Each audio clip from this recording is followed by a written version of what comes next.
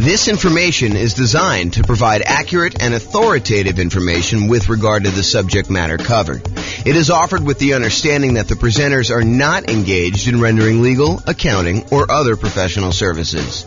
If legal advice or other expert advice is required, the services of a competent professional should be sought.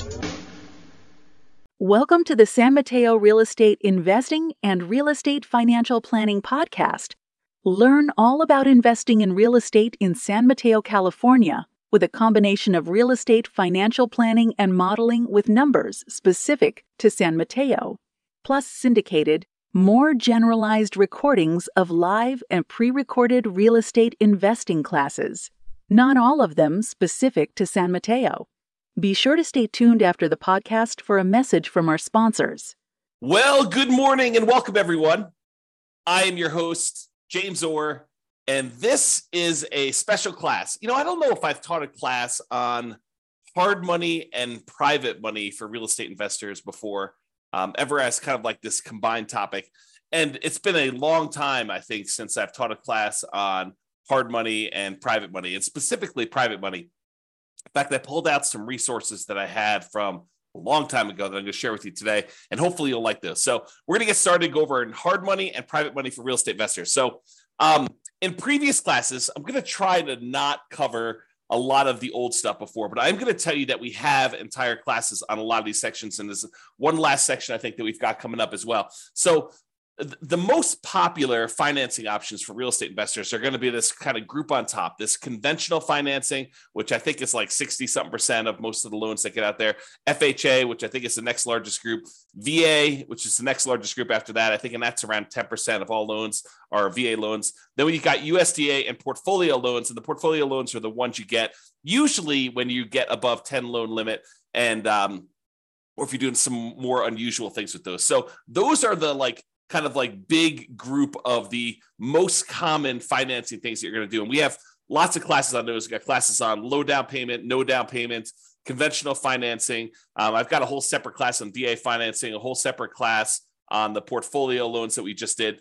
And then you've got this whole secondary group of all of the, I don't know if I'd call them miscellaneous, but they're all these additional financing options that we have covered in some parts and probably need to cover in other parts. And so there's the whole creative financing family, which includes like owner financing, wrap financing, or buying a property subject to the existing mortgage, loan assumption, the lease option, lease purchase, kind of rent to own family, the agreement for deed, the bond for deed, contract for deed, installment land contract, like all those things there. So there's that whole creative financing kind of family of different financing options that are available. And then today we're covering private money and hard money. So we'll go into some detail on those. And then you've got using home equity lines of credit, life insurance policies, self-directed retirement accounts, buying properties for all cash, and then bringing in partners that are usually using one of these other forms, except you're not qualifying for the loan yourself. So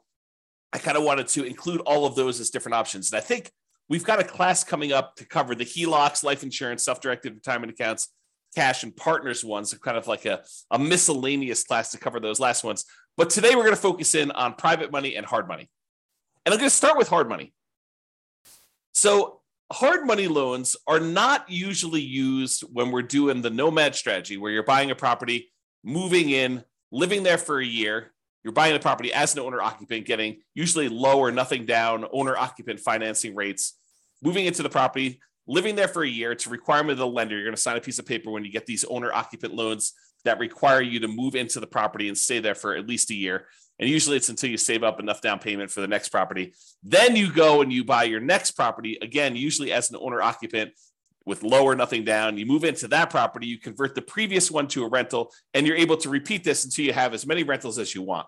So that's the nomad strategy. We don't usually use hard money for doing that particular strategy, nor do we usually use it for doing house hacking. And house hacking is when you're renting out part of the property that you're living in, whether you're buying a duplex and living in one half, or you're renting out a single family home and renting out rooms or something like that. That's house hacking. So we don't typically use hard money for nomads or house hackers. What we do typically use hard money for is buying properties that need to be fixed up and then we're reselling very quickly, or we're doing like a buy, fix up, refi, type of strategy, what some people would call the BRRRR strategy, the buy, rehab, rent, refi, and then repeat. So a lot of folks will use hard money to acquire properties that need a lot of work, because in some of those cases, it is hard in order to get loans on properties that are in really rough shape. In other cases, a lot of people use hard money as a easier to get short-term loan. A lot of times they're going to have really high interest rates compared to what you probably can get if you got more traditional conventional financing. But that's what they're going to use those for. Now, when you do hard money, the property is going to be very important to the lender. They're going to want to look at the property and make sure that they believe that this is going to be a valid, safe investment for them to make. Okay. A lot of times they're going to want to see you buying the property at a very significant discount, such that the loan to value is low enough where if they had to step in because you didn't finish the project or you stop making payments on the loan, if there are payments, sometimes they're not. But if you're unable to make the progress you need to get the property sold, that they can still step in and make a profit, and they feel very, very safe in doing so. So a lot of times they're looking at it and they're trying to determine, does the property support the kind of like loan itself? Now, there are people out there that will tell you, hey, look, when you're doing these hard money loans, they're not looking at you as an individual. They're kind of like ignoring you as the borrower, and they're really focused in on the property itself. And that's the only criteria for being able to get the loan. While I have occasionally seen the rogue, random, rare, hard money lender that will only look at the property, the overwhelming majority of the ones that I've had experience with do look at the borrower as well. So if you think, hey, look, I really want to do this real estate investing, but I've got, ugly credit, or I'm unable to qualify for a loan otherwise, and I'm going to go do this strategy where I'm using hard money in order to do these deals, you may be able to find someone who's willing to make a loan based solely on the strength of the property that you're finding. However, I think you're probably going to pay a premium for that. You're probably going to pay slightly higher rates and maybe even have to buy at a slightly bigger discount in order to make those numbers work. But I think more often than not, the hard money lender is also going to look at you and want to make sure that you are qualified and that you have appropriate resources and experience in order to be able to do those types of deals. Okay. So you can find hard money lenders, but I don't think that is the norm. I'll say it that way. So how much do you usually pay for hard money? So hard money rates are significantly higher than what you're going to see getting conventional financing, FHA financing, VA financing. And it's usually going to be much shorter in term. So what is the typical rate you might see at a hard money loan? Well, it varies quite a bit. And it varies a little bit based on deal flow in that marketplace and how competitive that marketplace is. So you will see a wide range. I think 10 to 15% is what we've been seeing for a while. Is it very possible with the rise in interest rates that these rates are going to be a little bit higher? Sure, absolutely. Could you find a hard money lender who has a slightly lower rate than that? Sure, I think that you could probably find one, especially if you're doing a bunch of deals and you're able to negotiate some really good terms with that particular lender. Also, I point out that hard money lenders are in the business of loaning money. We're going to talk about private money here in a second, where private money people are people that are not usually in the business of making loans against real estate. Hard money lenders are in the business of making loans against real estate. And so they oftentimes have programs to do this. You may find someone who is either really flexible and likes to wheel and deal and structure their own terms on every deal independently, or someone who's brand new and doesn't have the full details of their own kind of like hard money loan programs all fleshed out, and they're willing to be flexible on how we structure it or how you structure it with them. But most of the time, hard money lenders are going to have static programs in place that are like, hey, here's our hard money loan program. Here's the property requirements. Here's the personal requirements for you to do it. And here are the rates for doing it. And a lot of times they'll have rates for, if you've done your first X number of deals with them, or if you've done more than X number of deals with them, sometimes they'll start giving you discounts on doing those. So a lot of times the rates for hard money are going to be in that, 10 to 15%, not unusual to see 16, 17, 18, definitely seen those before. And in addition to the fee of the rate of the loan, they're typically going to charge you points. And a point is a percent of the loan amount that you're borrowing. So if you're going and you're getting $100,000 loan and they're charging you 2 points, then they're charging you $2,000 in addition to the interest on the loan in order to be able to get that loan. And I don't think it's unusual to see, 2, 3, 4 points on those. There are some hard money lender companies out there that they are going and raising money from people in the general public, and the people are the actual funders of the loan. That's where the money is coming from. But the person out there seeking the kind of investors to put in the money for the loans, and then the real estate investors who are buying the properties and they're putting them together, sometimes they will collect the points on the loan.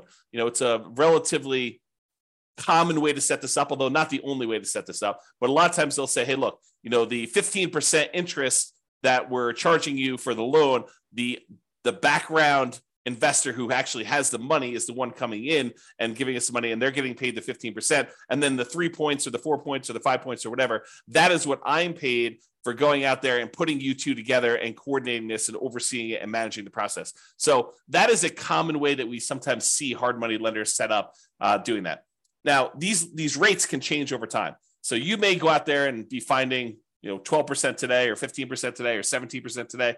And you may find that over time that these rates can vary up and down depending on supply and demand in your marketplace. Hard money loans are often shorter term loans. They're typically not going to be a 30-year fixed rate financing type of situation.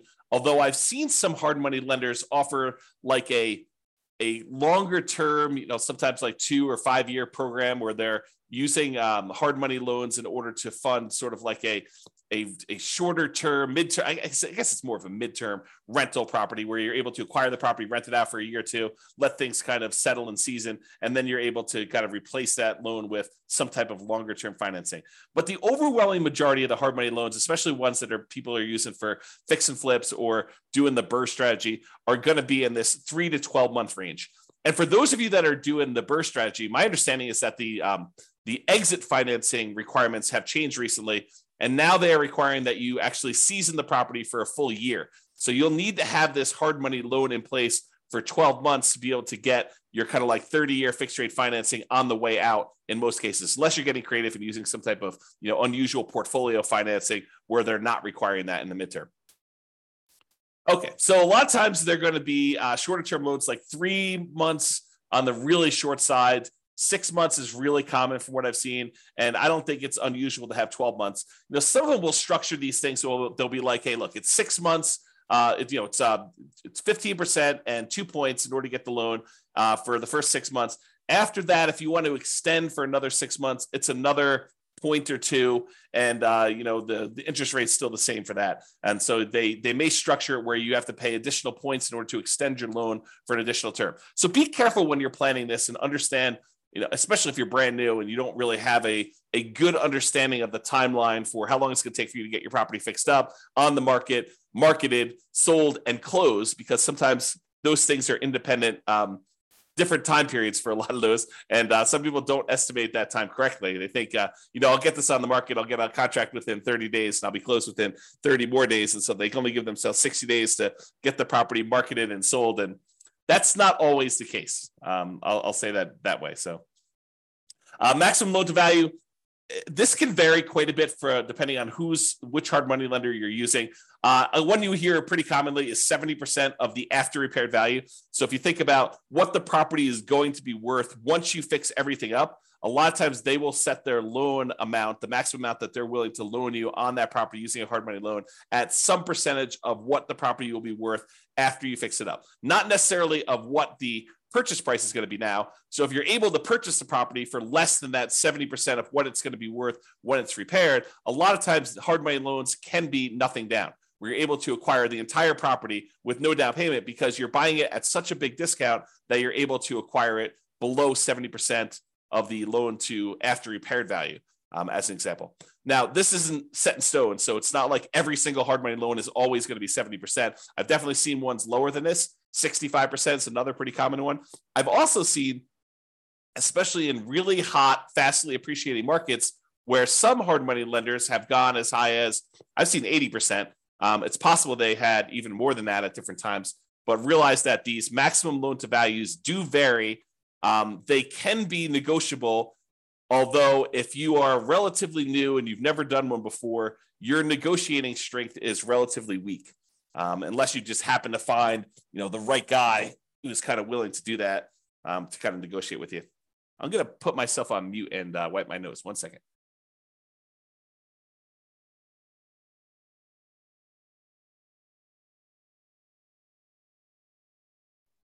Okay, I'm back. Sorry, I had to wipe my nose there. Okay, so we talked about that maximum loan to value being in that sort of 70%, 65 to 75, I'd say is probably some of the more common numbers I've seen. Now, can you usually borrow the money to purchase the property plus the money to borrow for repairs? And in some cases, yes. But again, you have to buy the property at a low enough price where the lender is willing to include the money for the repairs. It's not like you could buy the property for less than 70% ARV, and then in addition to that, they will loan you the extra 10% you need in hard costs in order to do the repairs on the property. No, it's usually that is the limit. Whatever they tell you is their maximum loan to value is going to be their limit, and that would include repair money. So a lot of times for some investors where it's hard to find these properties and the numbers are tight, they're not able to buy these really deeply discounted, especially compared to the maximum loan to value. A lot of times the real estate investor coming in is going to buy the property using some type of hard money loan, and then they're going to use some other source of money, sometimes the cash that they have their own, or in some cases they're willing to use a credit card or to borrow money in order to do the repairs on the property, knowing that they're going to be reimbursed when the property closes at the end. So realize that you may need to do more than just the hard money loan to do these if you don't have any money of your own to be able to access that. Some people will use a combination of their Home Depot credit card or a regular credit card to do some of the contractor stuff that they're unwilling or unable to do. So they'll kind of mix and match and spread the load out all over, kind of across all those. However, if the hard money lender is going to loan you money to do some of the repairs, most of the time they're going to escrow the money for repairs. So it's not like you're going to buy the property and you're able to buy it at a big enough discount where they're also able to finance the repairs, and the repairs are, let's say, $15,000. It's not like the hard money lender, in most cases, some of them may, but in most cases, they're not going to just give you an extra $15,000 at closing that you're going to be able to just sort of have and use for living expenses or whatever. No, they're going to actually say to you, okay, here you go. We gave you the money to buy the property. Now go ahead and do this amount of work in stage one, and then we're going to review that work was done, and we will release the money to pay for the work that was done. So they'll kind of do it in stages, make sure that you got the work done. Then they will release the money for you to pay your contractors and buy your supplies and stuff. And then they'll say, okay, now do stage 2 work, and they'll have all that done. And sometimes there's a stage 3, or sometimes there's not. Basically you have to escrow the money. They set it aside in a special account for you, and they hold on to it until you need that money, until you've proven that the work is done, and they can release that money for you. So realize that's a pretty common thing when you're doing these hard money loans for doing the buy, fix up, fix and flip, or doing some type of buy, rehab, rent, refi, and repeat sort of strategy, the BRRRR strategy. Okay. Let's see here. I think right now we are seeing, and this is very market dependent, but typically we're seeing more money than deals right now. There's more money on the sidelines where they're looking for higher rates of return than there are deals to fund. And so that typically puts downward pressure on interest rates and loans and stuff like that. Again, this is very market specific. I'm sure in some markets there are more deals than there are money out there. And with the rise in interest rates and the alternative things that people can invest in and get a good return on their money, maybe there is less money seeking these hard money loan situations than there was in the past. So realize that could change over time as well. Now, another thing about hard money loans is that sometimes they could be used in conjunction with other financing.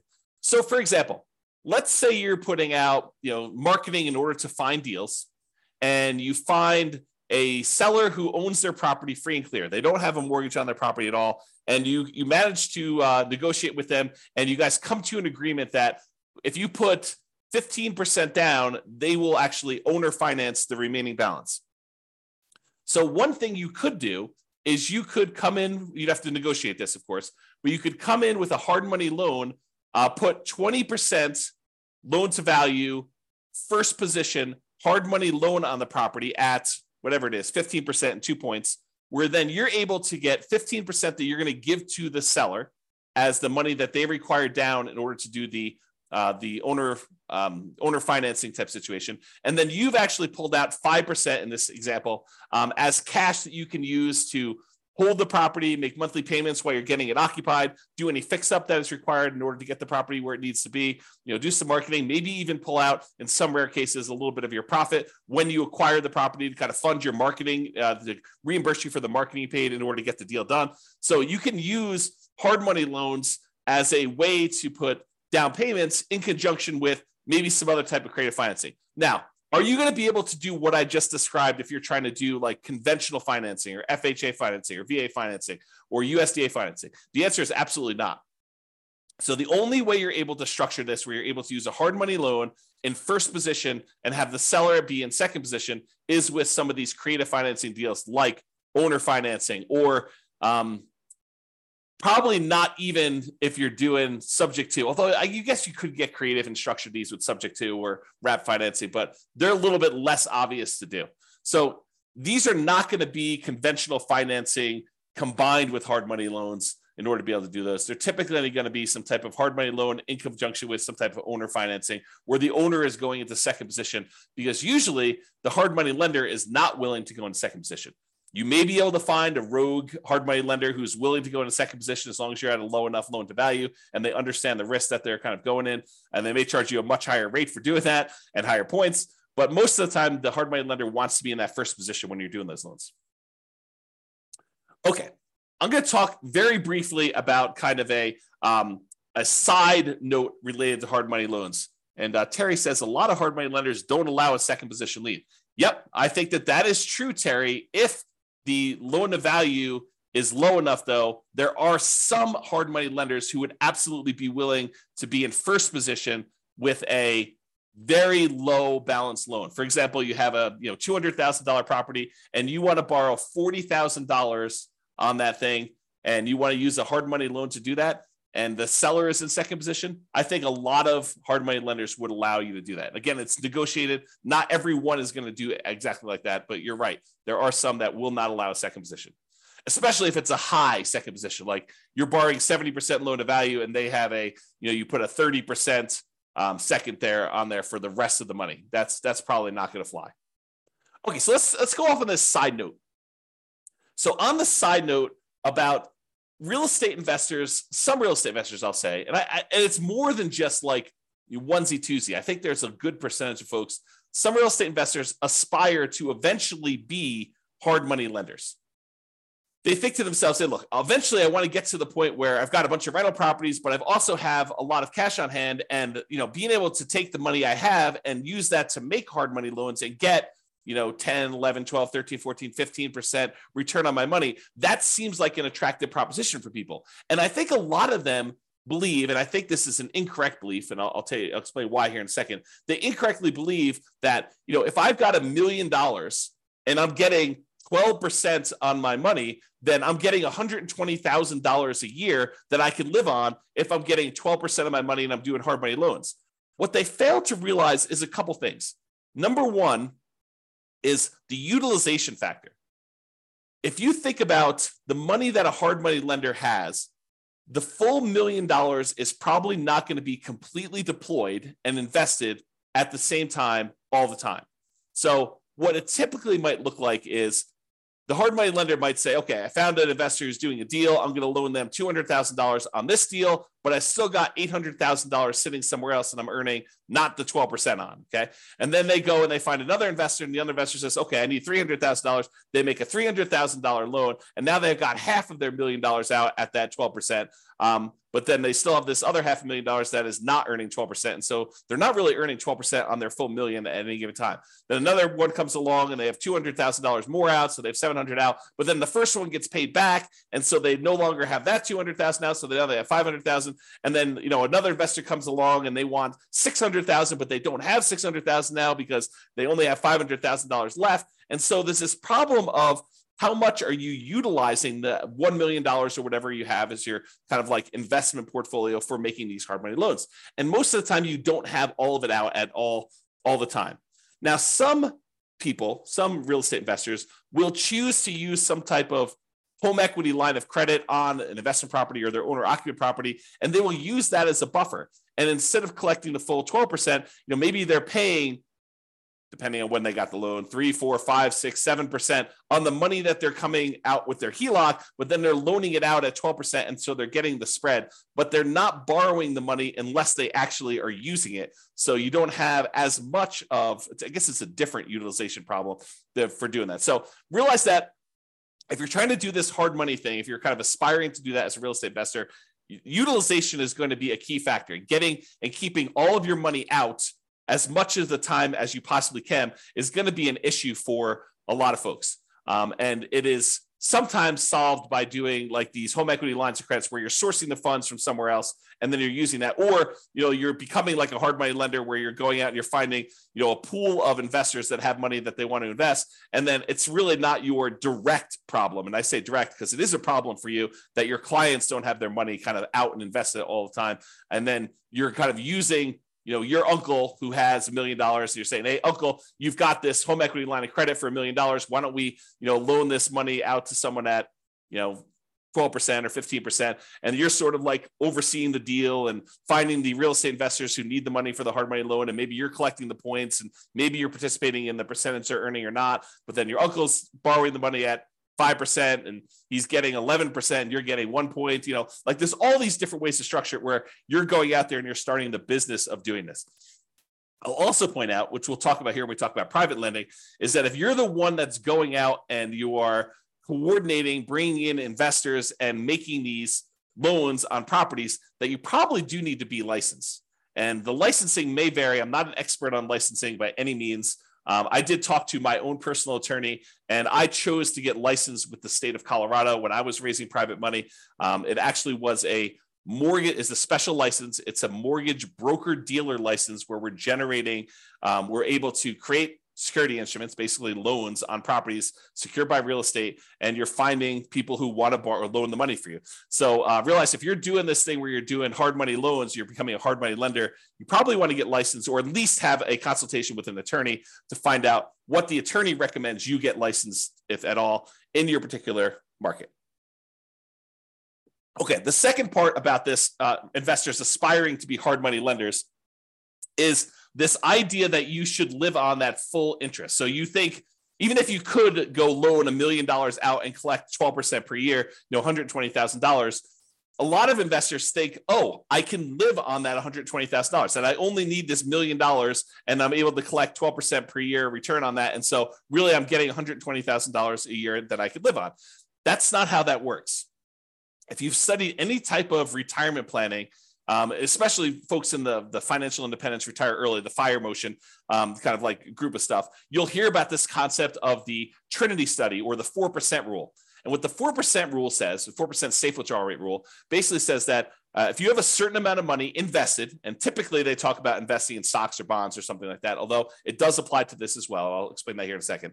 But if you go and you actually have $1 million invested somewhere else, it is, in most cases, you are less likely, there's a low probability that you will run out of money if you take 4% out each year, adjusted up for inflation. But you're not actually taking the full amount that the money is being used for. So for example, if you have $1 million you're investing in stocks and bonds, and that as a whole is earning you 8% per year, you're not taking 8% per year out. You're taking 4% per year out. And part of that is because sometimes money goes up and sometimes money goes down. Like the returns on the stock market, sometimes are up, sometimes are down. More return in the bond market, sometimes up, sometimes it's down. And for the same reason, sometimes when you make investments in real estate, like as a hard money lender, some of these deals don't always go the way you want. Sometimes they go bad and you end up losing money on them. And so you should not think that you could take the full 12% and spend that. You should think of it as another amount of money that is invested in something and use the same, whatever your version of safe withdrawal rate is. Most cases it's going to be between 3 and 5%. I think that's with 4% being the most common that we hear most. But 4% of the money coming out, not 12. So if you have $1 million out there invested at 12%, and besides the utilization factor, maybe you're only taking 4% out safe withdrawal rate. So instead of you thinking you're getting $120,000 a year, you really should only be taking out $40,000 a year, adjusted up for inflation each year. That's the difference. And that's, I think, what a lot of folks who initially aspire to being a hard money lender don't necessarily realize. Okay. All right. With that being said, that is pretty much hard money. For those that are on that have questions about hard money, you're welcome to queue those up. I will cover them after I cover private financing. At least I will try to do it. I'm going to cover private financing, and then if you have any questions about that, please queue those up, and I'll usually handle those at the end as well. Okay, so now let's talk about private financing. We've talked about hard money lenders. Hard money lenders are people who are in the business of making loans against real estate. Private financing are those that are not necessarily in the business of making loans against real estate, like grandma. So you're at Thanksgiving dinner, you're talking to grandma about this new real estate investing thing you're doing, and you're kind of venting to grandma that you're having to pay 15% in order to get these hard money loans in order to buy these fixer-upper properties that you're kind of using. And grandma's like, that's crazy. I've got my money in CDs at the bank, and I'm only earning 3%. And she's like, why don't I loan you the money and you can pay me 6%? And it's a lot better than you paying someone else 15, and I make money too. And you're like, grandma, that sounds like a great plan. I'll go ahead and use you in order to do my loans in the future property. And I don't have to go use this hard money lender anymore. And it's cheaper for me and it's better for you. Okay. So that's the idea behind private financing. We don't typically use these for nomads or house hackers. If you're doing that nomad strategy or the house hacking strategy, most of the time, you're going to want to get these 30-year fixed rate, long-term financing loans from the bank to do this. You could use private financing, but most of the time we're getting a bank to loan us money at these really great interest rates to do that. So not typically used for nomads or house hackers. It typically is, excuse me, let me clear my throat 1 second. I'll mute myself again. Okay, I'm back. So usually we're talking to friends and family and sometimes other private lenders in order to get this type of private financing. So this is not like you're advertising to find private financing, although some people believe that it is. So most of the time, this is going to be people that you know. You're going to be out in the street, and you're going to be talking to them. They're going to say, what do you do? And you're going to tell them, I flip properties. And they'll be like, oh, that's super interesting. What do you do here? And you kind of explain to them, well, I go find these really, these properties that need a lot of work. I usually bring in somebody who is, looking to get a better return on their money. And I use their money in order to, buy the property, and I pay them a really good return on their money. And I do the fix up, and then I sell the property to a family who really wants a really good, nice property in their market. And they buy that. And then I pay back the lender who did the money with some interest on it. And they're really, really happy. And I help the family, I help the lender, and I kind of do that. And as you describe this, they're either thinking to themselves, that's awesome. I would like to do the fix and flip myself. Or sometimes they're like, well, how much are you paying to do your loans? Because I've got money to invest. And that's how you tend to find, and it's oversimplification, but that can be a way for you to find these kind of like private money loans for doing that. Private money financing typically is more flexible than banks and can be much faster to close. Imagine someone's got $1 million sitting on the sideline and they want to get it out there and invested, and you've got a deal and you need to close in 3 days. Well, it's a matter of them being able to go down to the bank, get the money in order to be able to have you wired to the title company in order to close on it. So it's faster to do these a lot of times. The relationship is extremely important when you're doing these private financing. It's really their trust with you is going to be a major factor in doing this. Unless they're sophisticated and they're analyzing the deal and underwriting the deal themselves, most of the time they're trusting that you are going to take care of them, that you're the expert, that you know what's going on, and that you've qualified this as a good deal, and that you personally are guaranteeing the loan and are going to pay them back. Okay, so that's really why the relationship is still important there. So your financial statements is probably still important. However, they may never ask. Okay, but they may ask you, hey, have you done these before? You may see like the normal range of questions that someone who is skeptical about giving someone that they know at different levels. If it's grandma, she probably knows you pretty well, but this could be, a coworker or something like that who but doesn't really know you super, super well. So they may ask you some questions about your financial situation in order to qualify for that. What is the typical range for private financing? It's all over the place. It's whatever you can negotiate. But I think in that kind of like 4 to 8% range is probably in the ballpark, probably more toward the higher end with interest rates going up. And this can change over time. As money becomes more expensive, people feel less compelled to move to do something like this when they can get 5% in the CD. So if we see CDs go up to 5 or 6 or 7%, then, they may want a premium over what they can put in the CD and get as a return on that. So the range can vary. It's completely negotiated between you and the private financing person. But, typically in that, 4 to 8% range can be there. And I think over time you find cheaper money, right? You go ask the first person, they tell you 10, and maybe you use 10 on a deal, but you're constantly looking for someone else to borrow the money. And when the next person asks you kind of like, how much are you paying? You tell them 9. And if you find someone who's willing to do 9, then you start using the 9 person, you stop using the 10 person, and you kind of work your way down until you find more and more reasonable money over time. And some real estate investors will actually, they'll have money out on deals, especially if they're using private financing for more of like intermediate term deals instead of doing like 3 or 6 months or a year. Maybe they have got like a 5-year term on their money. And if they've got lower money than what they currently have out, they will replace it and pay the old person back. So for example, let's say you have a deal where you've got money out and you can have that money out for 5 years. And let's say it's at 7%. But then you're talking to someone else, and you're telling them, okay, we're probably loading in the 6.5% or 6% range if we're doing these hard money loans, or the private money loans rather, for the next 5 years. And they're like, well, I've got, $500,000 I'd like to place right away. And you're like, okay, well, I can replace you. I can replace someone who've got a little higher financing. Are you okay with that? And you kind of work it out between all of them, and you replace the higher 7% ones with now 6.5% or 6% money, and you're able to kind of like do that. Now, the other thing you could do, this is like part of the negotiation strategy if you decide this is a way you'd like to operate, but you could tell people, look, I've got, $500,000 out right now at 6%. If you want me to place your money right away, it'd have to be good enough for me to be willing to pay off that 6% one and have your money out there. They may say, well, I'd be okay with 5.5 as long as you're using it right now and you're going to keep it out there for 5 years. So you negotiate the terms of whatever you're willing to do. And then you could kind of use the existing financing you have in order to improve your position and kind of do that money there. Okay.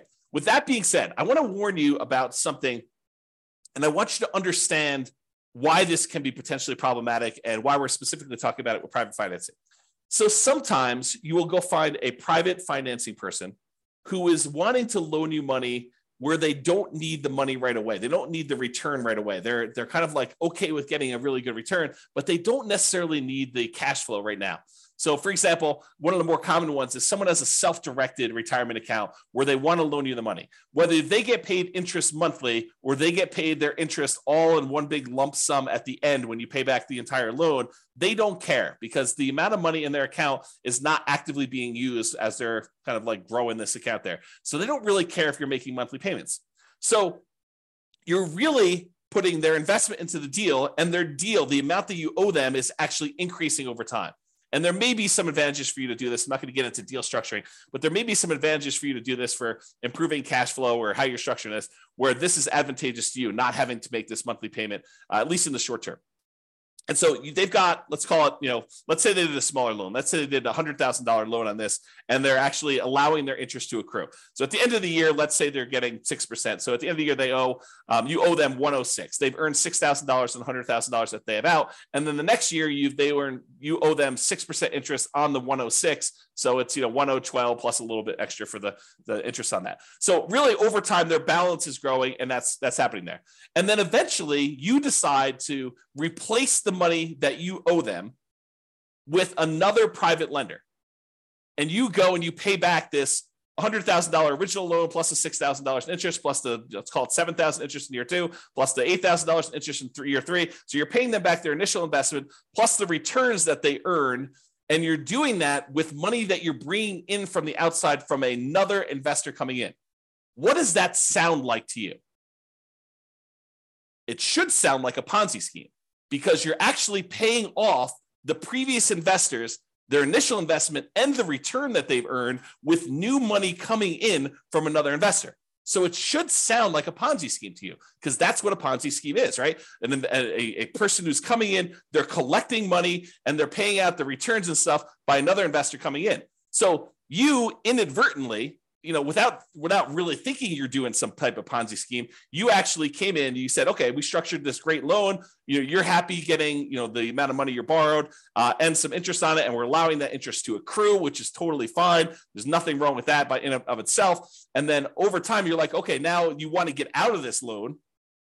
And maybe it's as innocent as that, right? They call you and they're like, hey, look, I finally need this money out. And you're like, hey, no problem. I'll replace you with another one of my private lenders.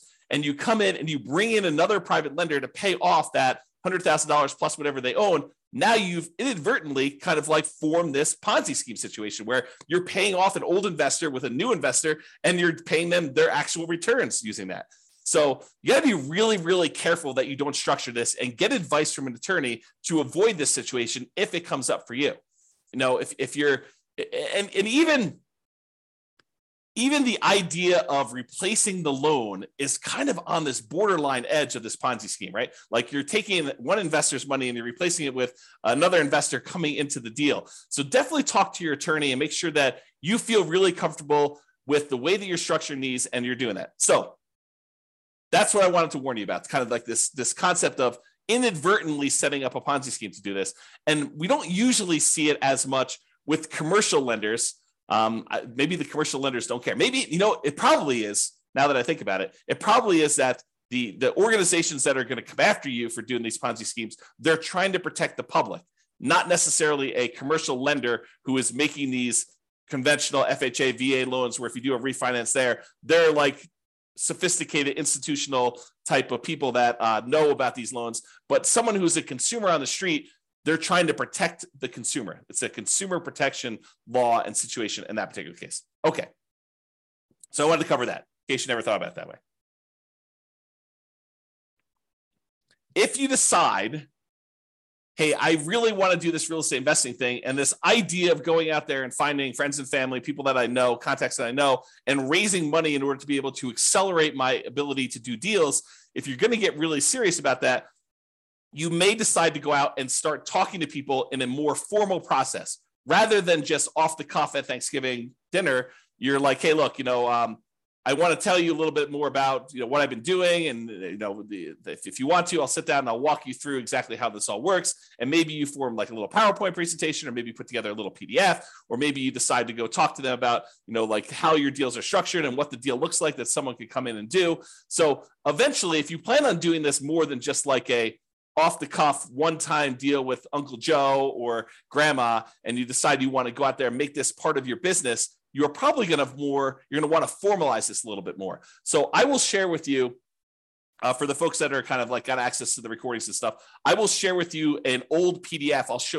I'll kind of let you glance at it really quick, but I'll share with you an old PDF that you may want to use as sort of a very rough sample starting point of what you may want to use as a baseline for creating your own private financing presentation there. Now that I've said that, and you're going to start getting more serious about raising private money and going out there and doing this repeatedly, I want to talk to you about just the tiniest bit, because I'm definitely not qualified. I'm not an attorney, but I want to talk to you a little bit about soliciting and licensing. So if you are going out and you are soliciting people to make an investment and you're creating a security instrument, you're basically creating a security. Someone gives you money and they're relying on you to get a return from that. And you're having that secured by real estate in this particular example. So you're going and creating an investment for them where you're collecting money and you're advertising. Even if it's word of mouth advertising and talking to people about it, that is still a form of advertising, even if it's not printed. But if you're going to go and do that, you need to become aware of the licensing laws required and the advertising restrictions that you have by doing this type of solicitation. So this is sort of I'm not going to teach you to go do this because I'm not an expert on it and I don't know different states' laws and stuff like that. But I will tell you, I did talk to my attorney when I was doing this more seriously. And my attorney advised me to go get the license that I was required to do, which I told you in the state of Colorado. I don't know what it is in your other states. It's a mortgage broker dealer license. That's what it was. And there were definitely restrictions on what you can and cannot say and what you can and cannot advertise in order to do this. And so realize that this is not a Wild West. You can say or do whatever you want. You got to be really careful about promising returns. You got to be really careful about letting them know about the actual risks that there are for them to invest in this stuff. This is not a riskless investment, like really nothing is, as we found out recently by putting money in the bank with FDIC insurance. This is not a riskless investment either, and they should understand what the risks are. And you probably should have written risk disclosures prepared by an attorney, and you probably should be licensed. This is the weird thing, right? Like if you're going to go do a single loan with Grandma, do you need to be licensed? Maybe, probably. But this is sort of like, you speed once. Can you get in trouble for doing that? Sure. Are you likely to get in trouble for doing that, especially with Grandma? Probably not. But realize that you may want to consider getting license and learning the rules and regulations for doing this. This is not like a open world where you can do whatever you want there. That's kind of what I'm pointing out there. So I will share with you that you probably should get licensed. I went and got licensed with a mortgage broker dealer license with the Division of Securities. And then they have oversight in what you do. They want to approve things. They want to review your things. They want to review your documents every once in a while. So they'll want to go and make sure that you're doing everything correct. All right. One other thing I'll point out to you. I'm going to share with you the business card I had and what I thought was a good way to do it, but you'll want to definitely check with your attorney to make sure that this is in compliance and that you're allowed to do it. So this is a really old business card back from when I was doing this. I'm, not really raising money anymore. But basically it was like a typical, I buy houses and apartments kind of thing in here. It had my contact information, my name, address, and website and stuff like that. I don't even think the website's up, so there's nothing really to go look at on there. And then on the top here, this is the back of the business card. Besides the creepy kind of shadowy, my face there and there. This was the way that I expressed to people that there were opportunities to invest is I disclose my licensed situation. So this is sort of like what I would refer to as licensed disclosure marketing is probably a good way to describe it, right? You are disclosing to someone that you are licensed and that this is a licensed activity. And by disclosing that you're licensed in a licensed activity, you imply that there's an opportunity there for some people, right? So licensing disclosure for private investors looking to earn returns from private real estate notes. So I'm giving them a notice telling them there's a licensing disclosure here. Notice. And then there's my LLC name here. The one that was the mortgage broker dealer licensing is a mortgage broker dealer licensed by the Colorado Division of Securities to create notes paying interest secured by a deed of trust on real estate for private individuals seeking those investments. And then I had my personal name is a licensed mortgage sales representative for that thing. So I just disclosed to them through my licensing disclosure that I am licensed to do this in case you had an interest to do that. So that was sort of a possible workaround for directly soliciting for these loans is that you actually advertise your licensing and that this is a licensed activity and you can kind of get people there. Okay, so this is a kind of like really quick, big picture overview. I realize you can't see all this stuff, but this is all of the things in my private lender program, kind of like PDF that I would hand out when I'd sit down with someone to talk to them about doing private loans. It's a 25-page document, and you can just kind of get a glance at what's going on there. But I will upload this to the place where I'm going to post the video recording. So if you are accessing that, look for the link if you're watching the recording after the fact or whatever it is there. Okay, so that's all I got on private financing and the hard money lending.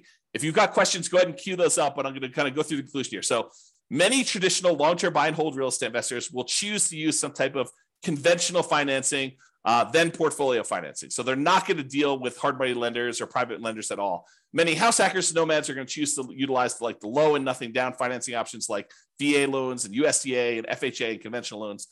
Those buying apartments of 5+ units will likely be utilizing commercial financing, which we covered, I think, yesterday. However, some real estate investors will choose to utilize private financing and hard money. And those situations I talked about, like you're doing fix and flips or you're doing the BRRRR strategy, or you're, kind of like short-term financing things with, private loans or something like that. So this is especially true for those that are doing that. So that is all I've got. Any final questions before we end for today? You guys have been really quiet. Besides Terry.